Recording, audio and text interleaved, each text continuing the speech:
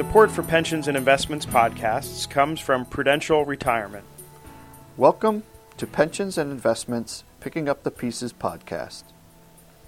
On November 11th, P&I brought together 5 leading investment experts and thinkers to discuss how U.S. capital markets and then global markets succumbed to the credit crisis that's already entering its second year and has pulled economies around the world into recession.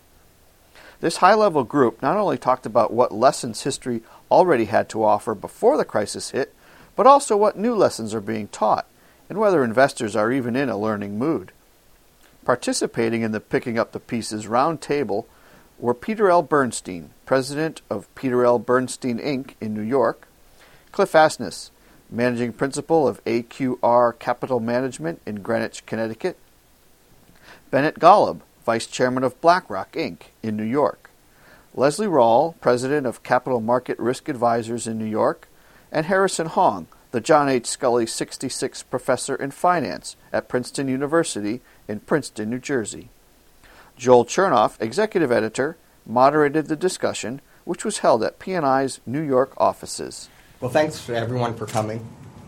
The government is pumping $150 billion into AIG. If it weren't for the size of the government's $700 billion bailout plan, that would sound like a huge amount of money. Well, it is. And much of AIG's hemorrhaging comes from writing thousands of credit default swaps on esoteric vehicles such as synthetic CDOs. When AIG officials wrote those swaps, did they have any idea of how much risk AIG was taking on? If they didn't know, how could their investors know? How could they manage their risks?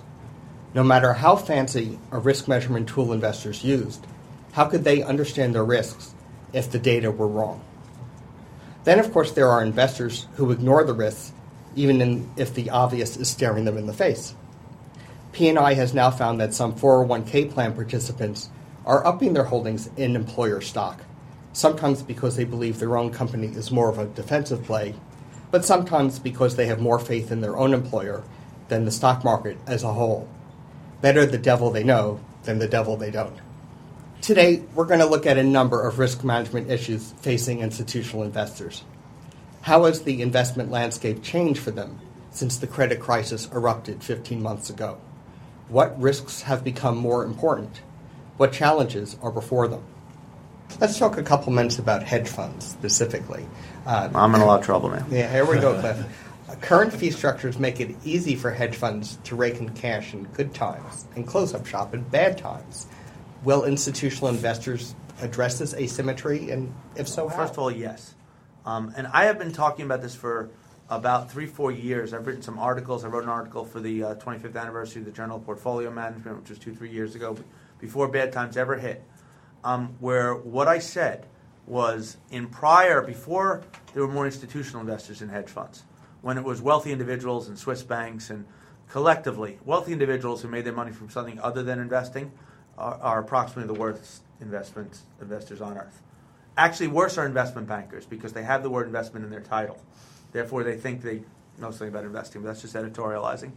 I said in prior times when we'd hit rough patches for hedge funds and markets in general, those investors would leave. They leave en masse.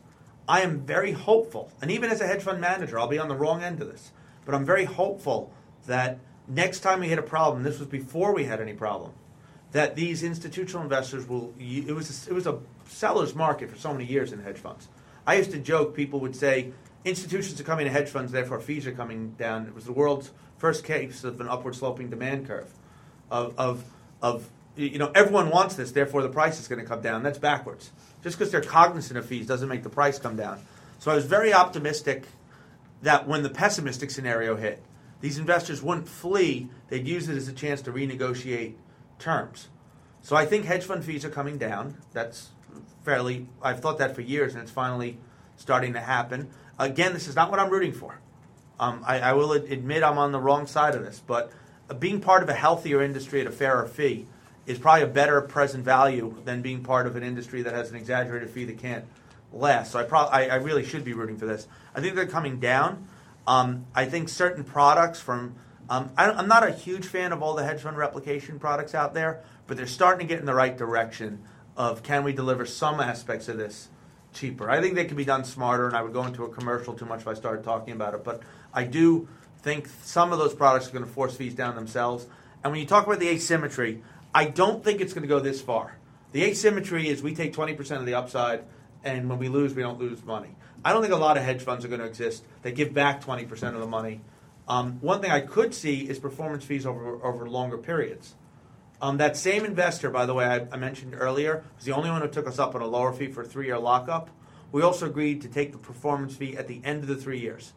Nothing between now and then. 3 years doesn't fix the problem, but it takes away at least a fair chunk of the optionality, and the longer, the better. So things like that. And finally, I think the biggest crime in hedge fund fees is not necessarily the asymmetry. A performance fee is allowed. It's just a negotiated fee. It's that hedge funds average long so much. So that performance fee, remember, by the way, let's all use our imaginations and imagine there's a positive equity risk premium. There used to be and there will be again. If you have that fee, you're taking 20% of the equity risk premium just for showing up if you're net long more than you're net short. If you average long, it's just cheating, to put it no other way. And I think institutions are going to, especially given the performance, and I'm not proud of our own in this. I think we've just gotten it wrong as opposed to being passively net long, which is different. I consider that a pretty big sin, but a venal, not a cardinal sin. I consider cheating the structure a cardinal sin. But I really hope investors use their market power, because it will be a buyer's, not a seller's market for a while.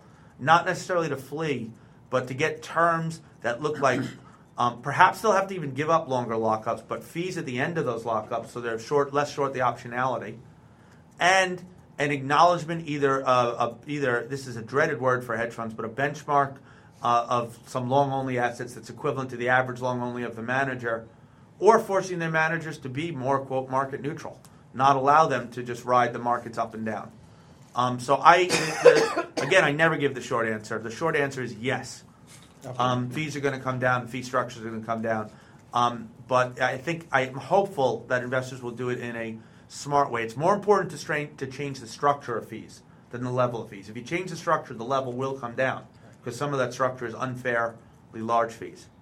I mean, the only other thing I would add to what Cliff said is that these fees are also dependent upon mark-to-markets, and those mark-to-markets may or may not have any bearing to reality. And for some funds, it varies a lot. Yeah, well, equity long short don't have that issue, but any fixed income fund does. I'm thinking in the broader universe, and that can create obviously incentive problems, and we have seen situations where things have not been marked the way they should be.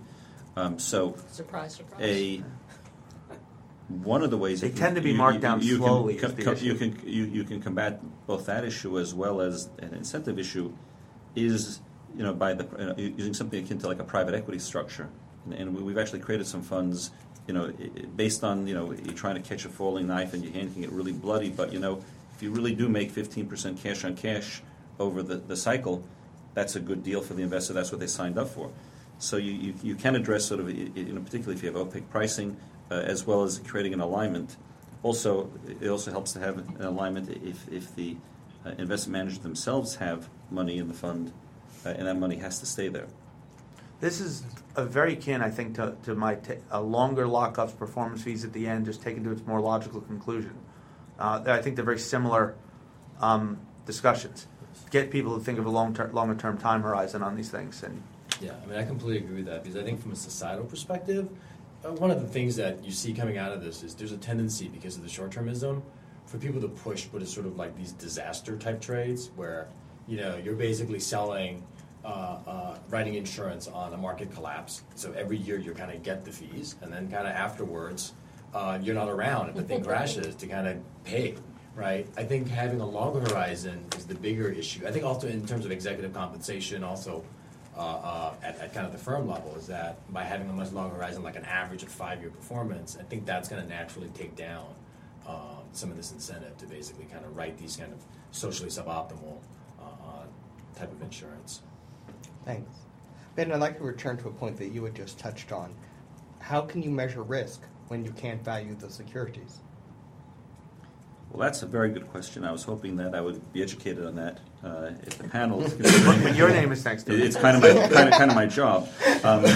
But there are a couple aspects to this. I mean, most recently, there was an episode where I would say the great majority of money market funds in the United States had broken the buck, except for the fact that there's a company in the pricing service business that sends out the magical tape.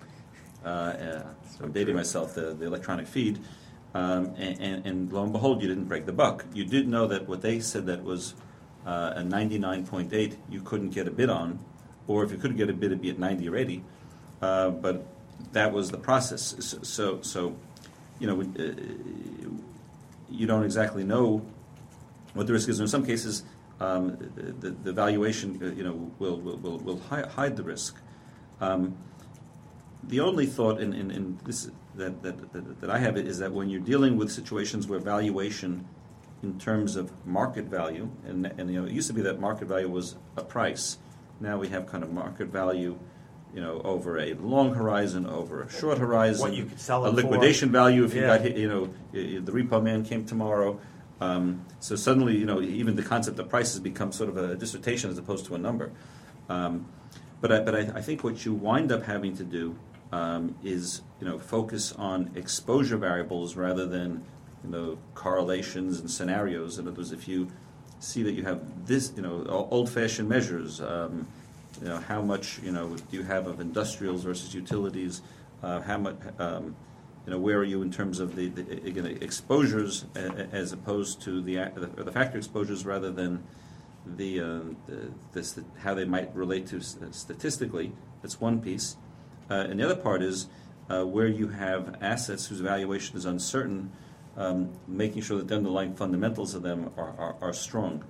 So we may not know what the price is of a particular security, but if we know the cash flows and we have confidence in the cash flows, then either at some point the market will become sane and will have a value, or alternatively the market won't become sane, but we will have the cash flow and we'll have the returns from the cash flow. That's the only way I know how to do it. I think there's one other way that I've seen some people deal with this that I think it's not perfect, but it adds some value, and that is to look at the dispersion of prices.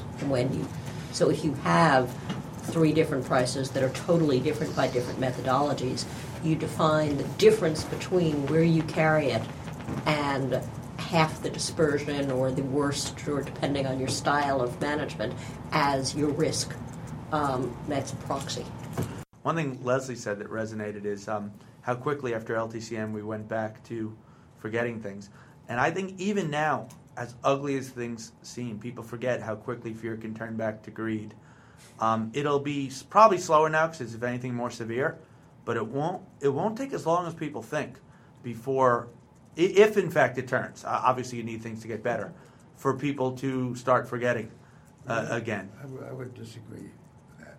I think this You have a bit of a memory- longer-term perspective. This than I memory do. is going to linger on Yeah. for a long time. This feels a Yes. lot worse than You think this is 98. different? Yes, it could be years, Yes, it could be years. I was but at, years are not decades. I'm more cynical than you, I guess. I think it does. And I'm not depend claiming on- it's a good thing, by the way.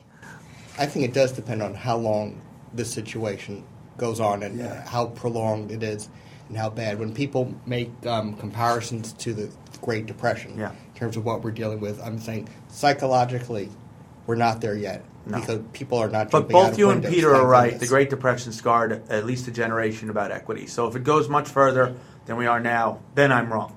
Then it will last for very long. It does and depend will how go far for- it goes. And it will go further. It's not just equities, it's trust. I mean, the financial system cracked apart, and the financial system depends on trust, and building that back up can't happen fast because you won't believe it if it's fast. You believe it only if it takes time. Counterparty risk has moved from the back office to the forefront of investors' concerns. How is that going to affect, for one thing, financially engineered products such as liability-driven investments and portable alpha? Harrison? I mean, I think this is probably one of the other big things that come out of the crisis is that I think for a long time, I think as Peter had mentioned, we had sort of assumed that there was very little counterparty risk, right? And I think if you kind of look at most models of financial engineering and kind of the volume of financial engineering you see, a lot of it was premised on the fact that you didn't have to worry so much about this, so that somebody doing a portable alpha strategy could kind of do it on a bilateral basis. You could kind of engineer and get exactly the specific thing that you wanted. Now a lot of this stuff is going to have to move on to exchanges. Much more of it has to come on the clearinghouses. So I think those guys will do pretty well. But I think certainly the volume that you see as far as specific stuff is going to definitely be cut down. And I think that's the other big thing, is that I think it's a good point that if kind of this kind of counterparty risk doesn't kind of go away, it'll be very interesting to see kind of in the long run how much of an impact it has on kind of the volume of engineering that you see. I also think that the Lehman bankruptcy has reminded everybody that counterparty risk goes way beyond your direct counterparty in an over-the-counter transaction and includes securities lending, the repo markets, and also includes who is the prime broker. Is it an onshore or offshore entity? As we know in the Lehman bankruptcy, there were differences as to which Lehman entity you dealt with. Issues that Ben and I have talked about at times about closeout versus market quotes versus loss. How are your counterparty, if in the case of a counterparty default, at what price is that unwind going to be set? So I think that it has definitely moved to the forefront, but I think most people still think about it more narrowly than it needs to be thought about. I mean, the intellectual abstraction that we need in financial engineering is this notion that you have, collateral, and somehow that if you could either that they're in a great balance sheet or there's enough collateral, you don't have to worry and you sort of do your transaction. Well, we've kind of learned that it just doesn't work. Collateral does not neutralize the playing field. In fact, it can help, but it also can hurt because you can give collateral to someone who may not get it back. So certainly the unfortunately, I speak from experience here. This notion of these bilateral transactions, particularly long-lived ones, it's hard to imagine that has much of a future to it. And Agreed. I've been involved in. I resigned from it because I didn't like it.